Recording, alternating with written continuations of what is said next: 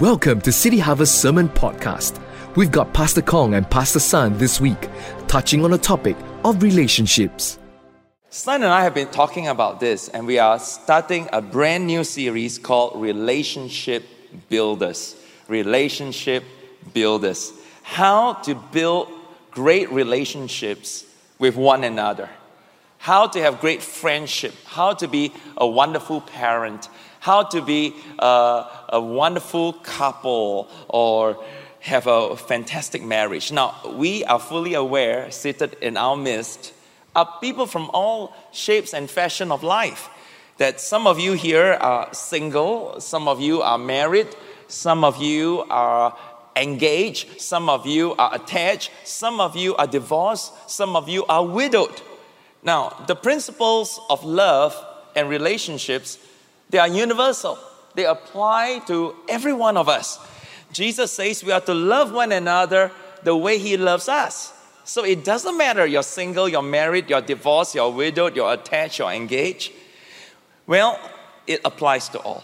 But since marriage is the most complex of all relationships, well, we are going to zero in on the married couples.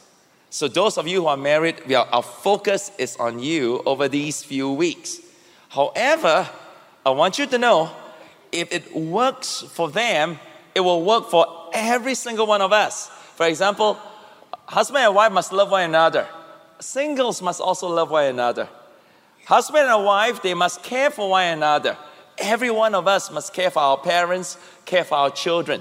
The principles are universal. But the marriage relationship is the most complex. It's the toughest because your two people are the closest. They are soulmates. So the hurts are always more. The pain of a divorce is the most painful. The death of a spouse have the highest percentage of stress in the pain index. So if it works for married people, it will work for all of us. All right?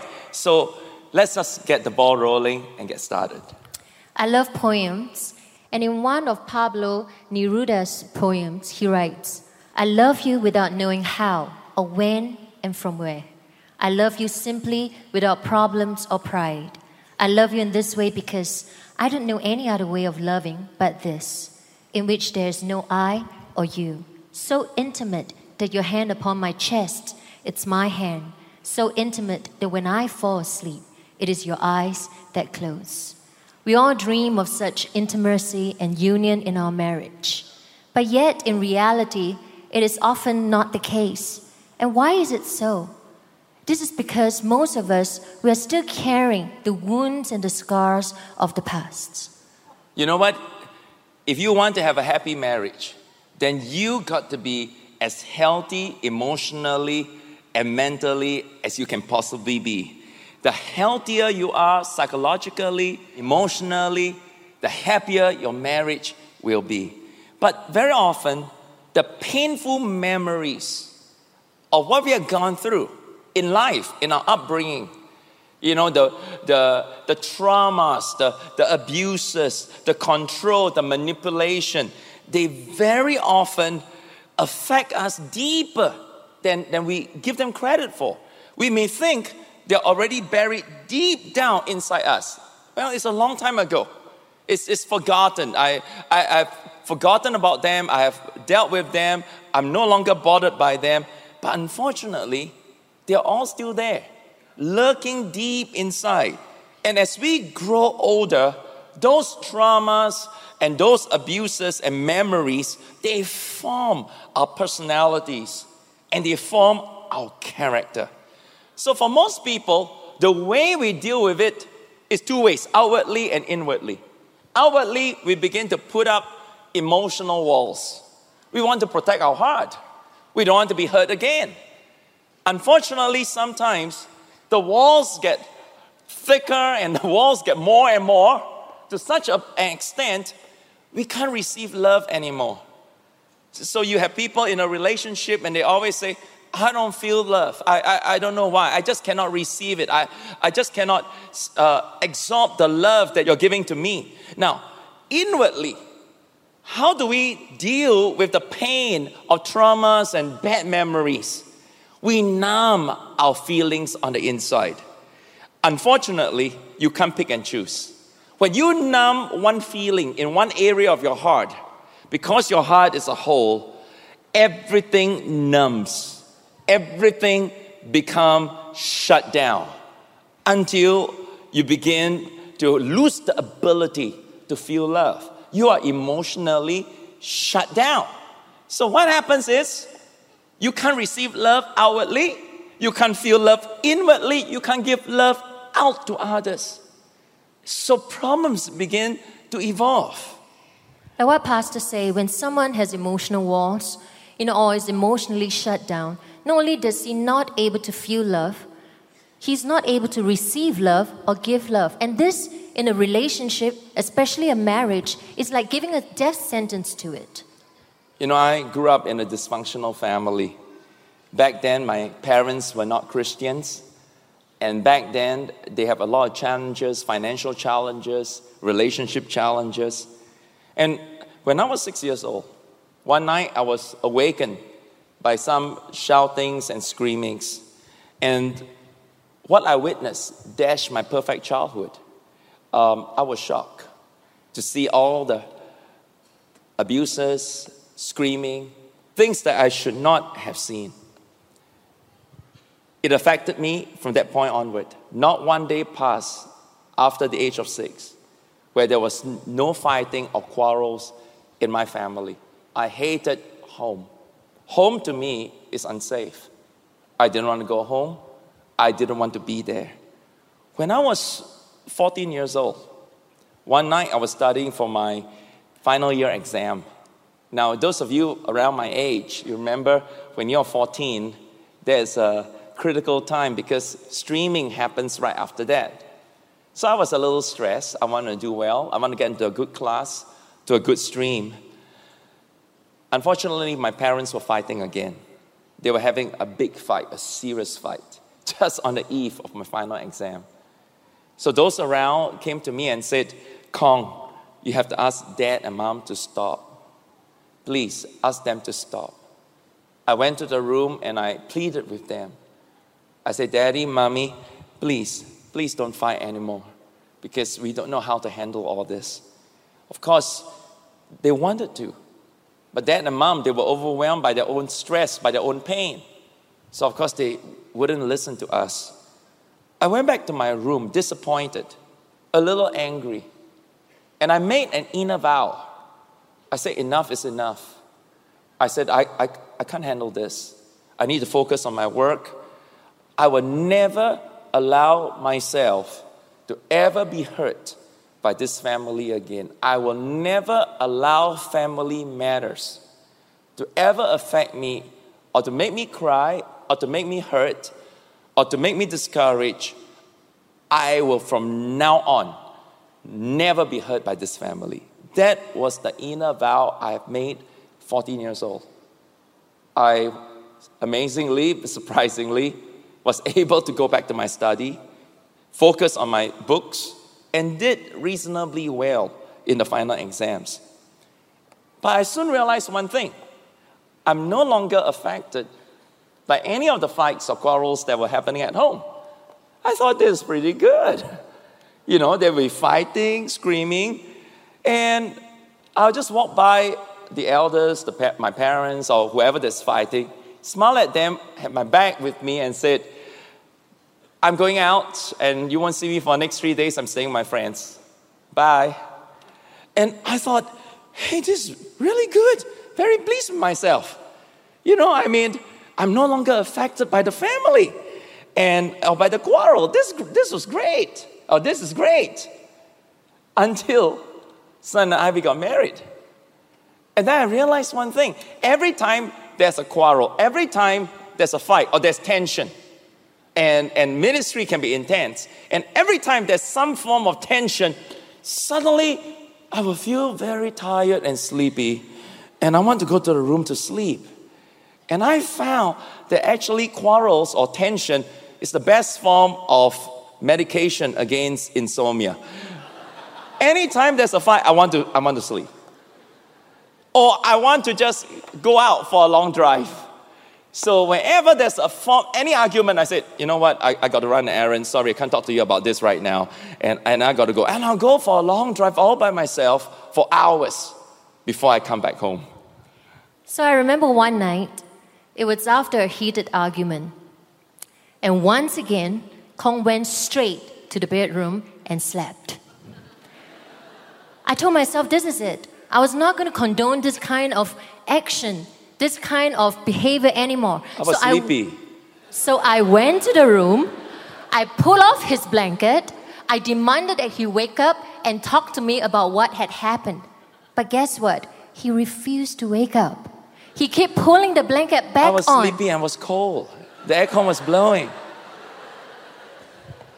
That night, I was so hurt. I was so hurt because I felt that Kong shut himself off from me. And that's not the first time. And while he was sleeping, pretending that he's sleeping or whatever, I took my pillow, I went to the toilet, I closed the door, and I told myself that I would never go back to sleep on the bed with him ever again. Our marriage would never be the same again.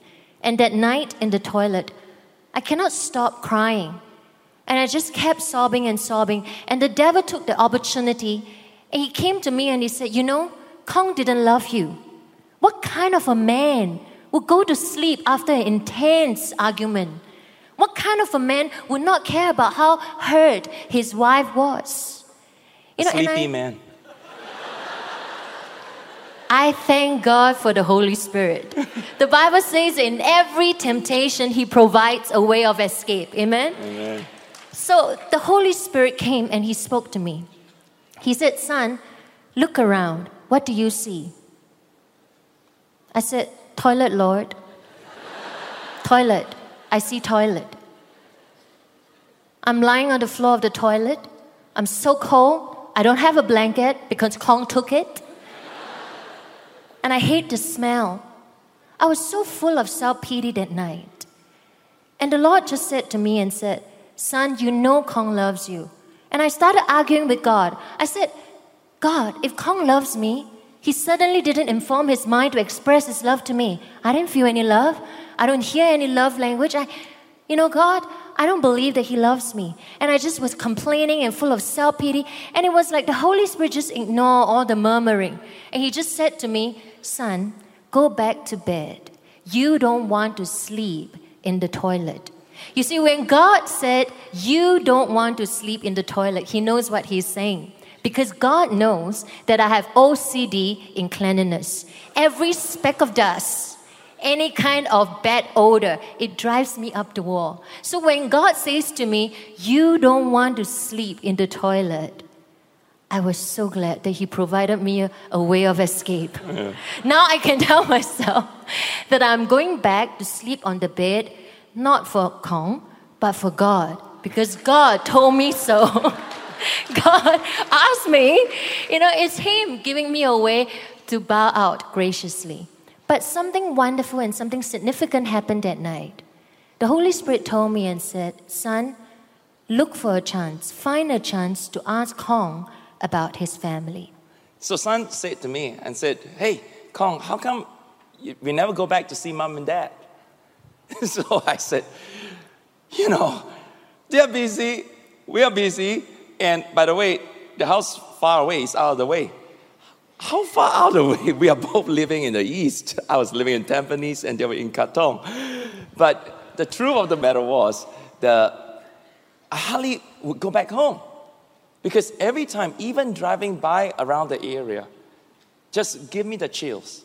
Just reminded me of the difficult childhood that I had. So I never talked much or wanted to visit them much. I avoided that whole area. Because somehow, just instinctively, that area means pain. So I just say, no, let's not go back. And I always ask Kong, why don't you talk about your family?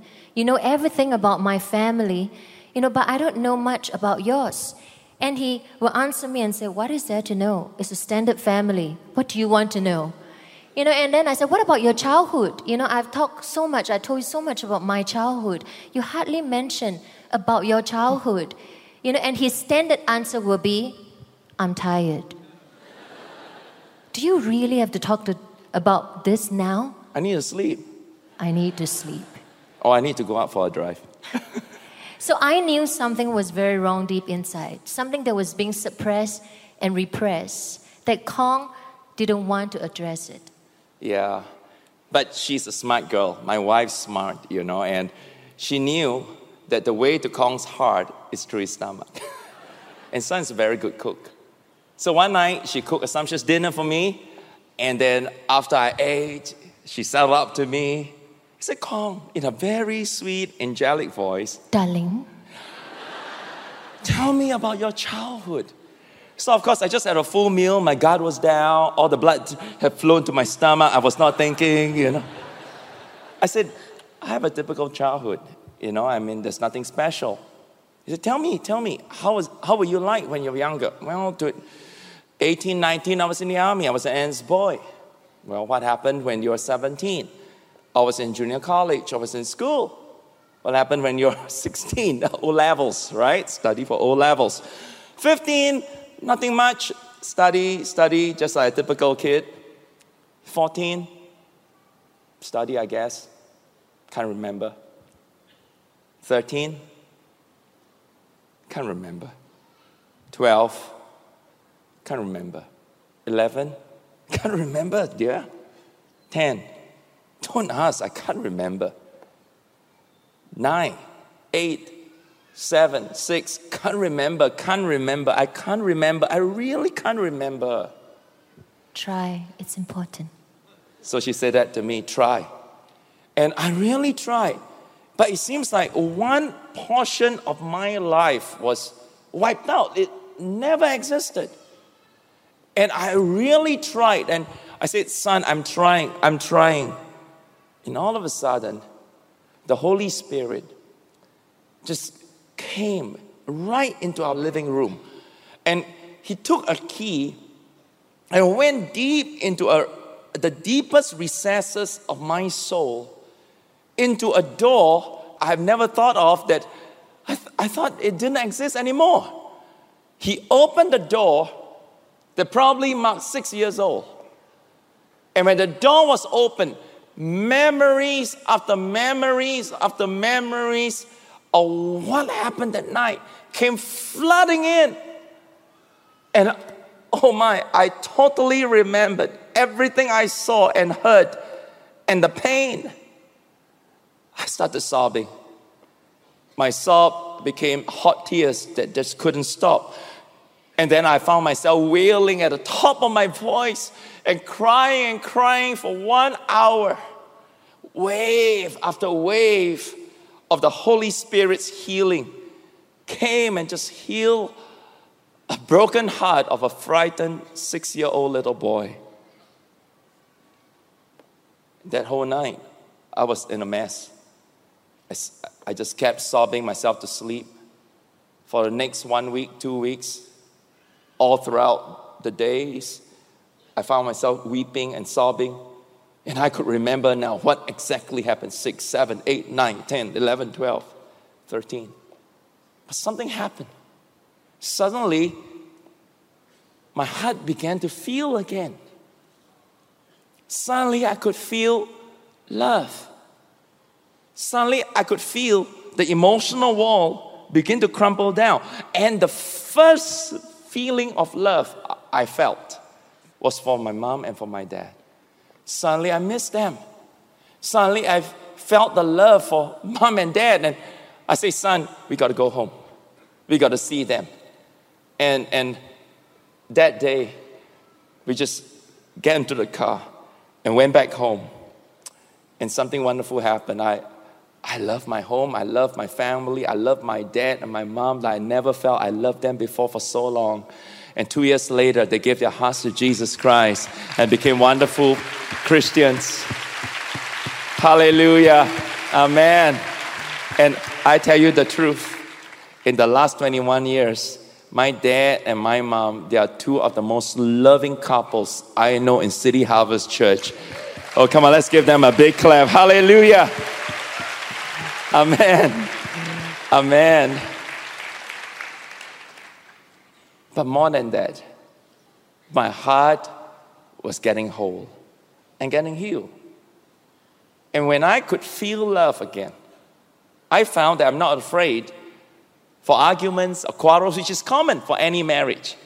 And wherever there's tension and wherever there's arguments, I don't feel sleepy anymore. I'm the one that's sleepy now. No, I'm just joking. I don't feel I need to escape. I don't feel I need to go and take a drive. I feel that I could handle it. I feel that I could engage in a real marriage relationship. Oh, why don't we just give God a big hand? Hallelujah. Amen. Amen. You know, love is like a huge magnifying glass. Love opens up our heart so that we can connect with each other. But when we open up, all the old hidden wounds will surface. But can I say this, church? It is a good thing, because when all the old hurts and old wounds resurrect, it is only for one purpose and one purpose alone. The purpose is to seek healing. And that is why marriage is so beautiful. If we will allow God to do that, if we will be patient with each other, through marriage, we can find the needed healing for our soul. And one truth remains: the healthier you are emotionally and mentally, the happier your marriage will be. So to all the singles over here, those who are not married, you know what? The whole thing is just not to look for the perfect partner. You be the right person yourself. And you're going to find that whoever you have in your life, even if you stay single all your life, you're going to find that you're going to be a good friend, you're going to be a good sister, a good brother. You're going to find that you're able to relate to people in a healthy way. But imagine if Sun didn't have the emotional capacity to deal with me. Imagine if she had a lot of emotional walls herself, and she's also emotionally shut down. So she'll shut down, I will shut down, our marriage over. We could be together under the same roof, but we are in all purpose and intent a married couple, but not really one in spirit, not soulmates together. So Sun had the capacity to be patient, the capacity to keep wanting to help me through. So this is really important. So I want to challenge all of you. You try to be as healthy as you can, emotionally and mentally, and you're going to build great relationships. Now, but notice this. How did Sun and I solve this problem? We communicated. So here is an important thing. Communication is the key to marriage. Yep. In fact, communication is the key to any relationship. Communication is the key. This is our first relationship builder, communication. And the first reason why a marriage is unhappy is because of poor communication or zero communication. And this is really the main reason for divorce. And let me tell you, divorces are happening as much in the church as it is among Christians as it is among non-Christians. And the number one reason is we don't communicate.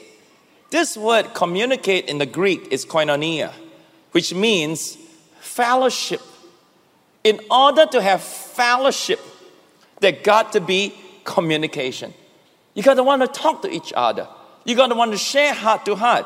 How good we are in communication will determine how good our fellowship is, how good our marriage and our relationship is. So to communicate, we use words. And words are powerful. Words have creative power to build up. Hebrews chapter 11 verse 3 tells us that the whole universe was framed by the word of God. And Jesus says that our words are so powerful that we can cast mountains into the sea. Amen. You know, and the effect of words, church, the effect of words can last a long, long time. Matthew 24 verse 35 says that heaven and earth will pass away, but my words will by no means pass away. And recently, I met a father in church. And in our conversation, he thanked me for praying for his son, Gabriel. You see, what happened was that in the year 2013, Gabriel was diagnosed with leukemia. Many people prayed for him, But beside being bound by leukemia, Gabriel was being bound by fear of what will happen to him in the future. Will he survive or not? So he was so bound by fear. And in 2014, he came to City Harvest Church. He came to church. And the father said to me, Pastor Son, when you prayed for Gabriel, there is something different in your prayer. You spoke the word of God to his fear. You spoke to his fear. And that day, all the fears in Gabriel's life left him. See, the Word of God tells us that faith comes by hearing, and hearing the Word of God. Gabriel heard the Word of God. I spoke the Word into his fear, into his situation, and that day he was set free. So now, Gabriel became fearless. He continued his treatment, but in his heart, he knows that Jesus will heal him completely. And this morning, I'm so excited to tell you, City Harvest, that Gabriel was in our service yesterday. The whole family came, and Pastor Bob met them, and Gabriel was telling him how fit he is physically. He's playing soccer, and Gabriel enrolled himself into SOT this year. And the most important thing is, Gabriel is free, and he is healed of any kind of leukemia in his body. Hallelujah. The Word of God, the Word is powerful. Oh, come on, go ahead and give God a big clap. Heal of leukemia. Because of words that are able to build you up. So words have tremendous power, but at the same time, words have destructive power to tear down. Nations go to war because of words spoken at the heat of a moment. Nations fight. Husbands and wife separate or divorce because at the heat of an argument, they use the D word, divorce. Why don't we divorce? All right, you want to divorce? Let's divorce. Friends, words are powerful. You got to be careful how you use it. Words can go very deep into a person's soul. Look at Proverbs. It says in Proverbs 26 verse 22, the words of a talebearer are as wounds, and they go down into the innermost parts of the belly. Be careful when you gossip, because when the person hears what you say behind the person's back, it goes down deep. And sometimes it's hard to forget. Now, words can break a person. Job asked the question, how long will you break me in pieces with words? And he's asking his friends, how long will you break me? Words can break a person up. To communicate, we said that we use words, but we also know that communication is more than words. We communicate also by our gesture, by our spirit. We speak through our facial expression, our hand gesturing, and our body language, our whole demeanor. And so, are you a hand person? You are a hand person. No, the last time we quarreled, you a lot of hands. Oh, that is when it's necessary. But we do speak through facial expressions. Yes. Sometimes son get upset with me. Son said, if you really love me, your face certainly doesn't show that. Or sometimes son said, if you are so patient with people, look at your face. You can't see the mirror. Oops. Okay. Most of all, guys, we communicate by our spirit, by our attitude. We're constantly oozing out that attitude. So the question to ask ourselves is, what kind of attitude are we oozing out in a relationship, especially in our marriage? Is it an attitude of gratitude, an attitude of anticipation of a great future together? Or is it an attitude of disappointment, discouragement, and hopelessness? I want all of you to look at this diagram right now. Can we show this diagram?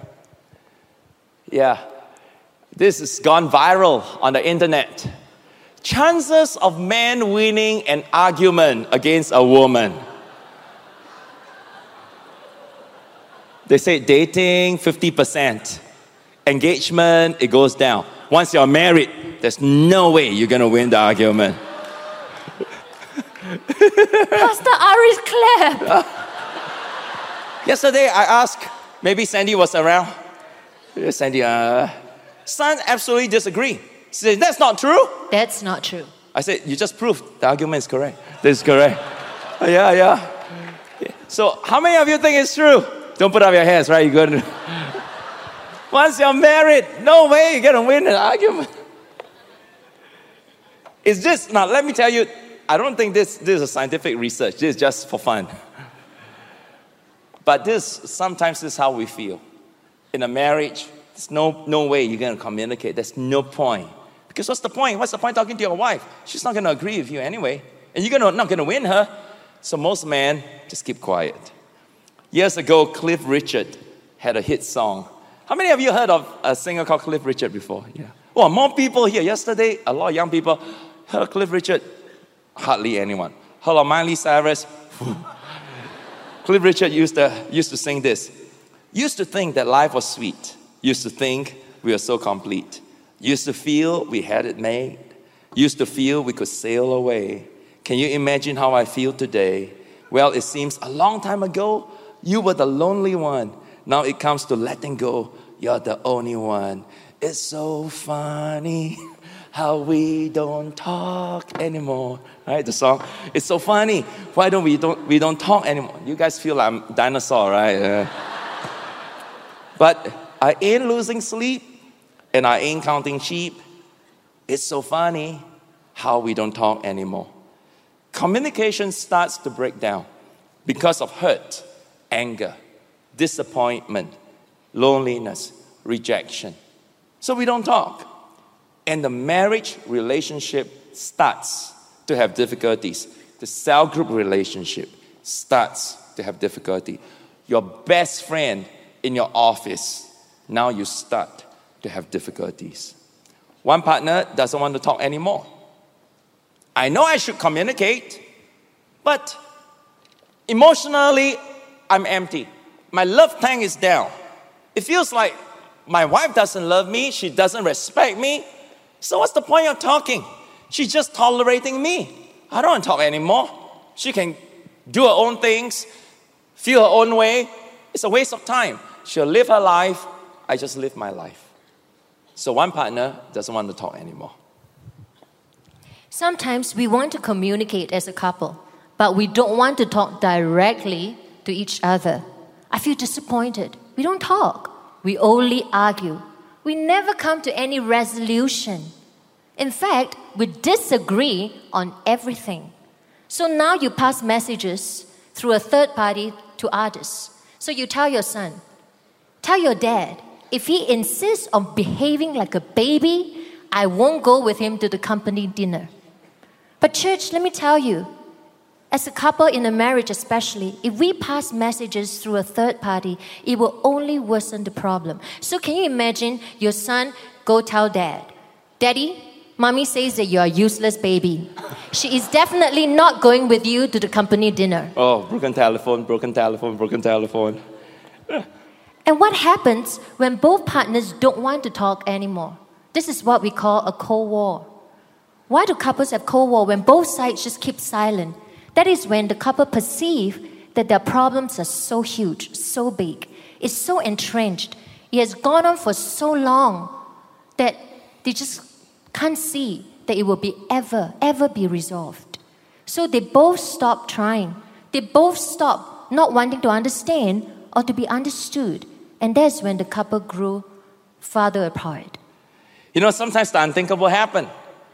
You get so angry, shouting, screaming, the relationship, the communication becomes abusive. Emotional abuse, cutting one another, physical abuse, throwing cups, slamming door, pushing, shoving, beating. Let me give an example. Let's demonstrate this. Imagine Jim and Jane, okay? Jim and Jane. So not Kong and Son, Jim and Jane. Not us, but imagine.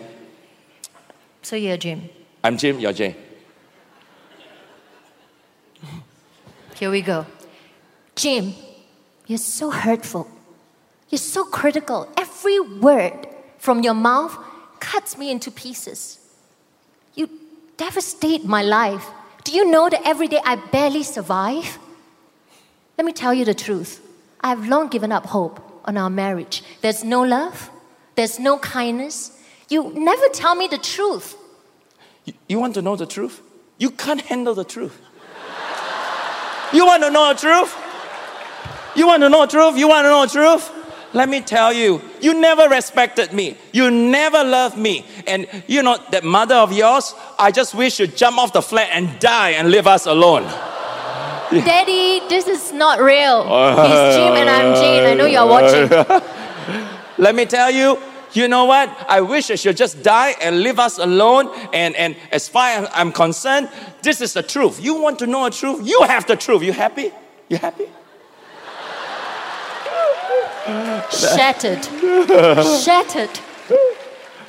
It gets worse. When doors are slammed, cups are flying. It becomes violent. Nobody responds to violent, abusive communication. Church, before this weekend when we were preparing the message, I got really nervous because I thought that, for the first time, many of you are going to hear our stories, and I don't want you to judge us that we are so human. But yet, I think what Pastor and I want you to see is that none of us are perfect. And to work through a marriage, it takes work. And the grace of God can always be upon us if we just believe and make Jesus the center of it all. Amen. And in order to restore our marriage, we do need to communicate heart to heart. We need to share thoughts. We need to share feelings. And we need to share them in all honesty. Don't just exchange facts and information. This is not sharing heart to heart. This is not communicating heart to heart. Don't talk about other people, other things. Like, for example, how are you? I'm fine. Weather's hot today. How about you? Traffic was bad. I like your dress. Oh, thank you. I bought it at Isetan. I like your shirt. Oh, yeah. Thank you. You bought this for me 2 weeks ago for my birthday. You see? This is not communicating heart to heart. Communicating heart to heart is not just talking about logistics. Who would do what and when? Who is going to pick Day in today? Today is Friday. I guess it's me. Who's going to do the grocery? Well, if it's Friday, I guess it's me. Can you see that there's no personal sharing? Everything is shallow. Everything is just on the surface, superficial. Each person is just standing safely on the other side of the invisible wall. Now, if you want to communicate, it's not enough just to share your thoughts, your opinions, what you heard from the news. You got to share your feelings. The innermost feeling you have, the deeper you can share your feelings, the closer the two of you will become. For example, your wife says, I can't take another day staying in this small little flat that belongs to your brother.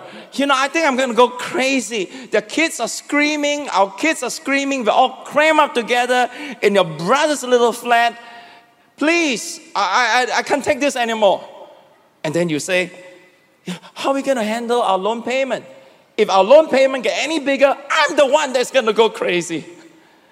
And then the wife said, but we've been married for 8 years. We have our own HDB flat. Why must you keep renting it out?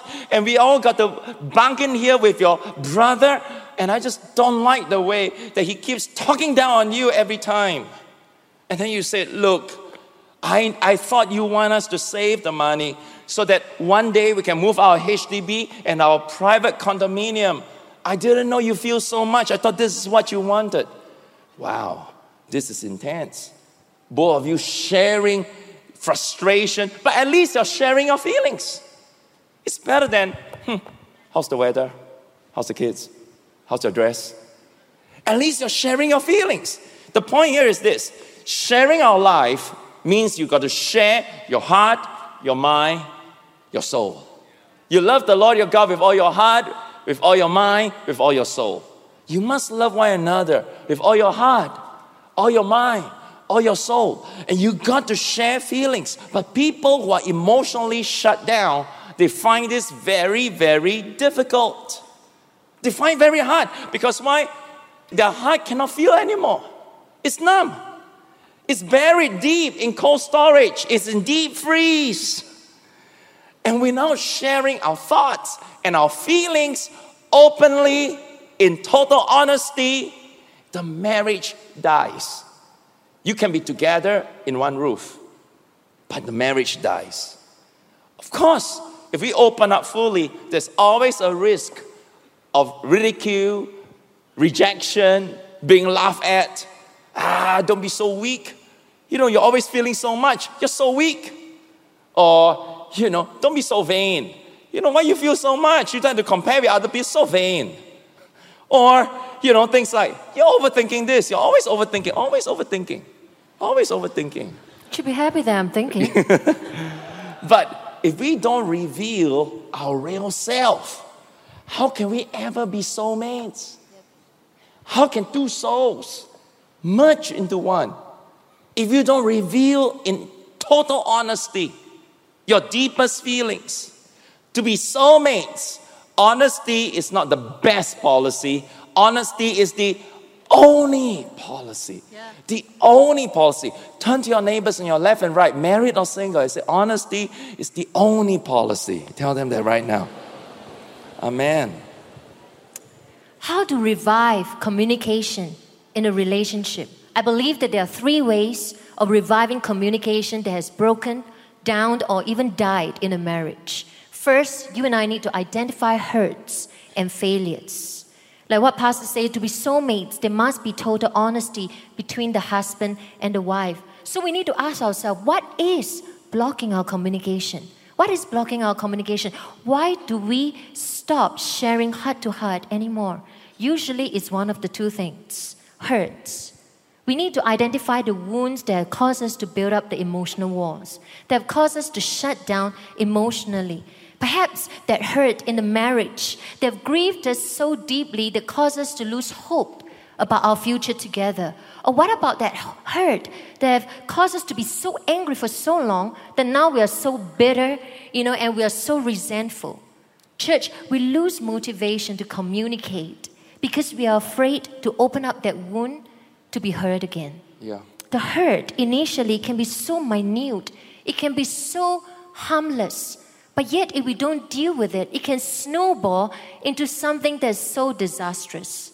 I remember many years ago, in one of the Valentine's dates, Kong bought me this life-size Snoopy.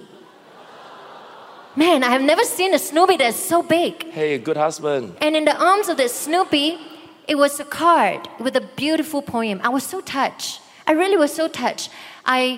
We were in the office, so he got someone to put it in the office. When I came in the office, I was so shocked. So I ran to his office and I said, Kong, where do you get such a big Snoopy? I really like it. Where do you get it? You should have seen the shock on his face. He couldn't answer me where he got that Snoopy. So now in the room, it was not just him that was shocked. I was shocked. And very quickly, from being shocked, I became angry. And I said, Kong, please don't tell me that you got someone to buy this Snoopy for me. I was busy. But it's the thought that and counts, he right? quickly justified himself that said, but I told the person exactly what to buy. Yeah, I did. I said, must be this big, something this size, something. Something this size. Oh, God. It could have come in the form of a cat. All right. So, knowing me, I wouldn't let him go. And I stood there and I said, my following question was, what about the card? You should have seen the guilt. I sign it. You should have seen the guilt that's written all over his face. He didn't pick up that card. Most likely he doesn't even know what the poem was all about. But I sign it at the end. I don't have to tell you how our Valentine's ended. It was bad. But what was worse than that was I didn't resolve that hurt. I didn't resolve that wound inside me. I suppressed it, and after a period of time, it became a complex in me. I convinced myself that if Kong doesn't even love me enough to get me a personal gift, if he doesn't even love me enough to get a card, and know what the card says, then perhaps he didn't love me. Maybe I'm just a co-worker to him. So every time when we have differences, every time when we're quarreling, I'll say to him, you know what, Kong, it's fine. It's really fine. You're the boss, I'm your co-worker. And anyway, let me just tell you, you don't need a wife. You know, I'm not your wife, I'm your co-worker. You're both co-worker and wife. Jesus, deliver me from this. But I repented, right? Yes, you did. I Yes, you repented. did. I repented. Okay, the story must end properly. For 1 year, after that, I showed restitution, and I wrote her a card every week for 52 weeks, for the whole year. And I picked the card, and I wrote, and I just didn't sign my name. I filled up the entire card with words, my own words, and I make restitution. That is true. And I want to thank you. I want to thank you that, you know, your restitution has exceeded my expectation. Amen. But I think what was more important, or what I really appreciated, what Kong did was that he really talked through with me and walked me through the hurt and that complex communication. I think in marriage it's like this, because we're not perfect people, and we foul up. And we got to help one another get through those hurts. And that's the beauty of marriage. Marriage, like love as a magnifying glass in the marriage, brings out the hurts that is seeking for healing, so that all of us can be made whole. And the second thing that we need to identify is failures. A secret sin we have committed in the marriage, perhaps. A secret affair, a one-night stand during a business trip, or losing all our savings in the stock market. You see, our regrets and our remorse make us afraid to open up. It's like Adam, after he sinned against God, the Bible says that he hid behind a tree and refused or was afraid to communicate with God anymore. So our conscience is weighed down by guilt. We lose motivation to communicate because we are afraid to get caught. For the relationship to thrive, church, for our marriage to be restored, we must identify our hurts and our failures and deal with it, because if we don't deal with it, it will just keep popping up and eventually it will destroy our marriage. And we need to deal with it honestly. Total honesty. Total open honesty. I know it's scary, but that's the only way both of you could be soulmates. Now, you say, wait a minute. My hurt is caused by others. I'm hurt because of him. I'm hurt because of her. I'm hurt because of my husband, my wife, my cell group leader, my father, my mother. The point here is this. When Adam sinned, what did he do? God is the woman you gave me. So he's blaming the woman, blaming God. Now you got to see you foul up. I got to see I messed up. Let's all read out loud. Matthew 7, verse 3 to 5 is on the screen. Let's say out loud right now, starting now.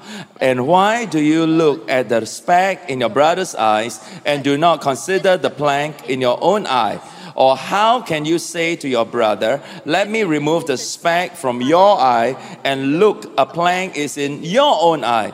Hypocrite, first remove the plank from your own eye, and then you will see clearly to remove the speck from your brother's eyes. So, look at what this verse says. You consider your own plank. You consider your own fault. Doesn't matter if other people have planks. Jesus says, you consider your own before you consider others. So first thing first, what we need to do is to identify the hurts and the failures in us, not others. Not others. So when we open up to one another, please don't say, you make me feel guilty. You make me hurt. You shame me. You. Your family, your friends, you. Don't. Because when you do that, you're putting the blame on the other person. You start off, when you open up, start by saying, I feel hurt. I feel demeaned. I feel embarrassed. I feel let down. I feel rejected. State honestly how you feel or how you felt. This may be difficult. But, friends, we need to identify the hurts and the failures, all right? then we must confess and we must repent. Psalms 51 verse 4, I would like you to read together with me. Against you, you only have I sinned. Let's read together. And done this evil in your sight, that you may be found just when you speak and blameless when you judge. See, church, we need to admit that our hurts and our failures have wounded our spouse. And total honesty means no secrets. Pastor and I have been talking about this. I know we laugh a lot, and that's great. But really, for married couples, we know how difficult that can be sometimes. But yet, for our marriage to survive and to thrive, total honesty means no secret. And definitely no shifting of blame. I mean, the point here is this, guys. We are supposed to be soulmates. How can there be one part of you that the other side doesn't know? How are you going to merge as one? How can there be secrets in our lives that the other person doesn't know? Eventually, it's going to cause friction. Eventually, the merging is not complete. And the fulfillment in the marriage is not 100% there. You always feel there's something that's been left out. We don't know each other. We don't know each other fully. Total honesty, I know it's scary. And I need you to process this. I need you to let the Holy Spirit help you to process. And so often, that secret can be a foothold for the devil. And that's what you don't want in your marriage. Yeah. So you need to confess. You need to be open. You need to repent. So when we confess, what are we doing? We are basically agreeing with God that we are wrong to cause pain to our husband or our wife, and that we have grieved God's heart. And when we repent, we know that repentance is a change of mind and a change of action. So we are determined from today on to behave differently from now on. And we ask the Holy Spirit to give us His power to love our partner the way God wants us to love them. So number one, you identify the hurts and the failures. Number two, you confess and you repent to each other, guys. Not just to God, each other. Because we are talking about reviving communication here. All right? You got to start communicating. And number three, you forgive. You forgive one another. Now, what is the essence of God? The essence of God is love. And love and forgiveness, they are synonymous. I can't say, I love you, son, but I don't forgive her. So love and forgiveness, they are synonymous. Let's all read Colossians 3 verse 13 out loud. Come on, guys, from the front to the back. Last verse, starting now. Make allowance for each other's faults and forgive anyone who offends you. Remember, the Lord forgave you, so you must forgive others. You must forgive. You must. I must forgive my wife. She must forgive me. Now, how can you say must? Unless forgiveness is not a feeling. Forgiveness is a choice. It's a decision, an act of your will. Forgiveness means I let you go. I let you go of all the hurts and all the pain because I let you go and I choose to love you. Now that's tough. That's not easy. Doesn't mean you forget what happened. Doesn't mean you forget the affair. Doesn't mean you forget the pain it has caused. But it means I let you go. I will choose to love you. I will choose to be committed to you. When you're willing to forgive, then all of a sudden there's a chance that this marriage can be a heaven on earth. If you can't forgive, then there's no way that love could ever flow. So 3 important things, right? You got to identify your hurts and your failures. You got to confess and repent. And you got to choose to forgive. And all God's people say, amen. How many of you would decide today you're going to be better at communication? We hope you've been blessed by the message. If you have a testimony to share, write to us at connect@chc.org.sg.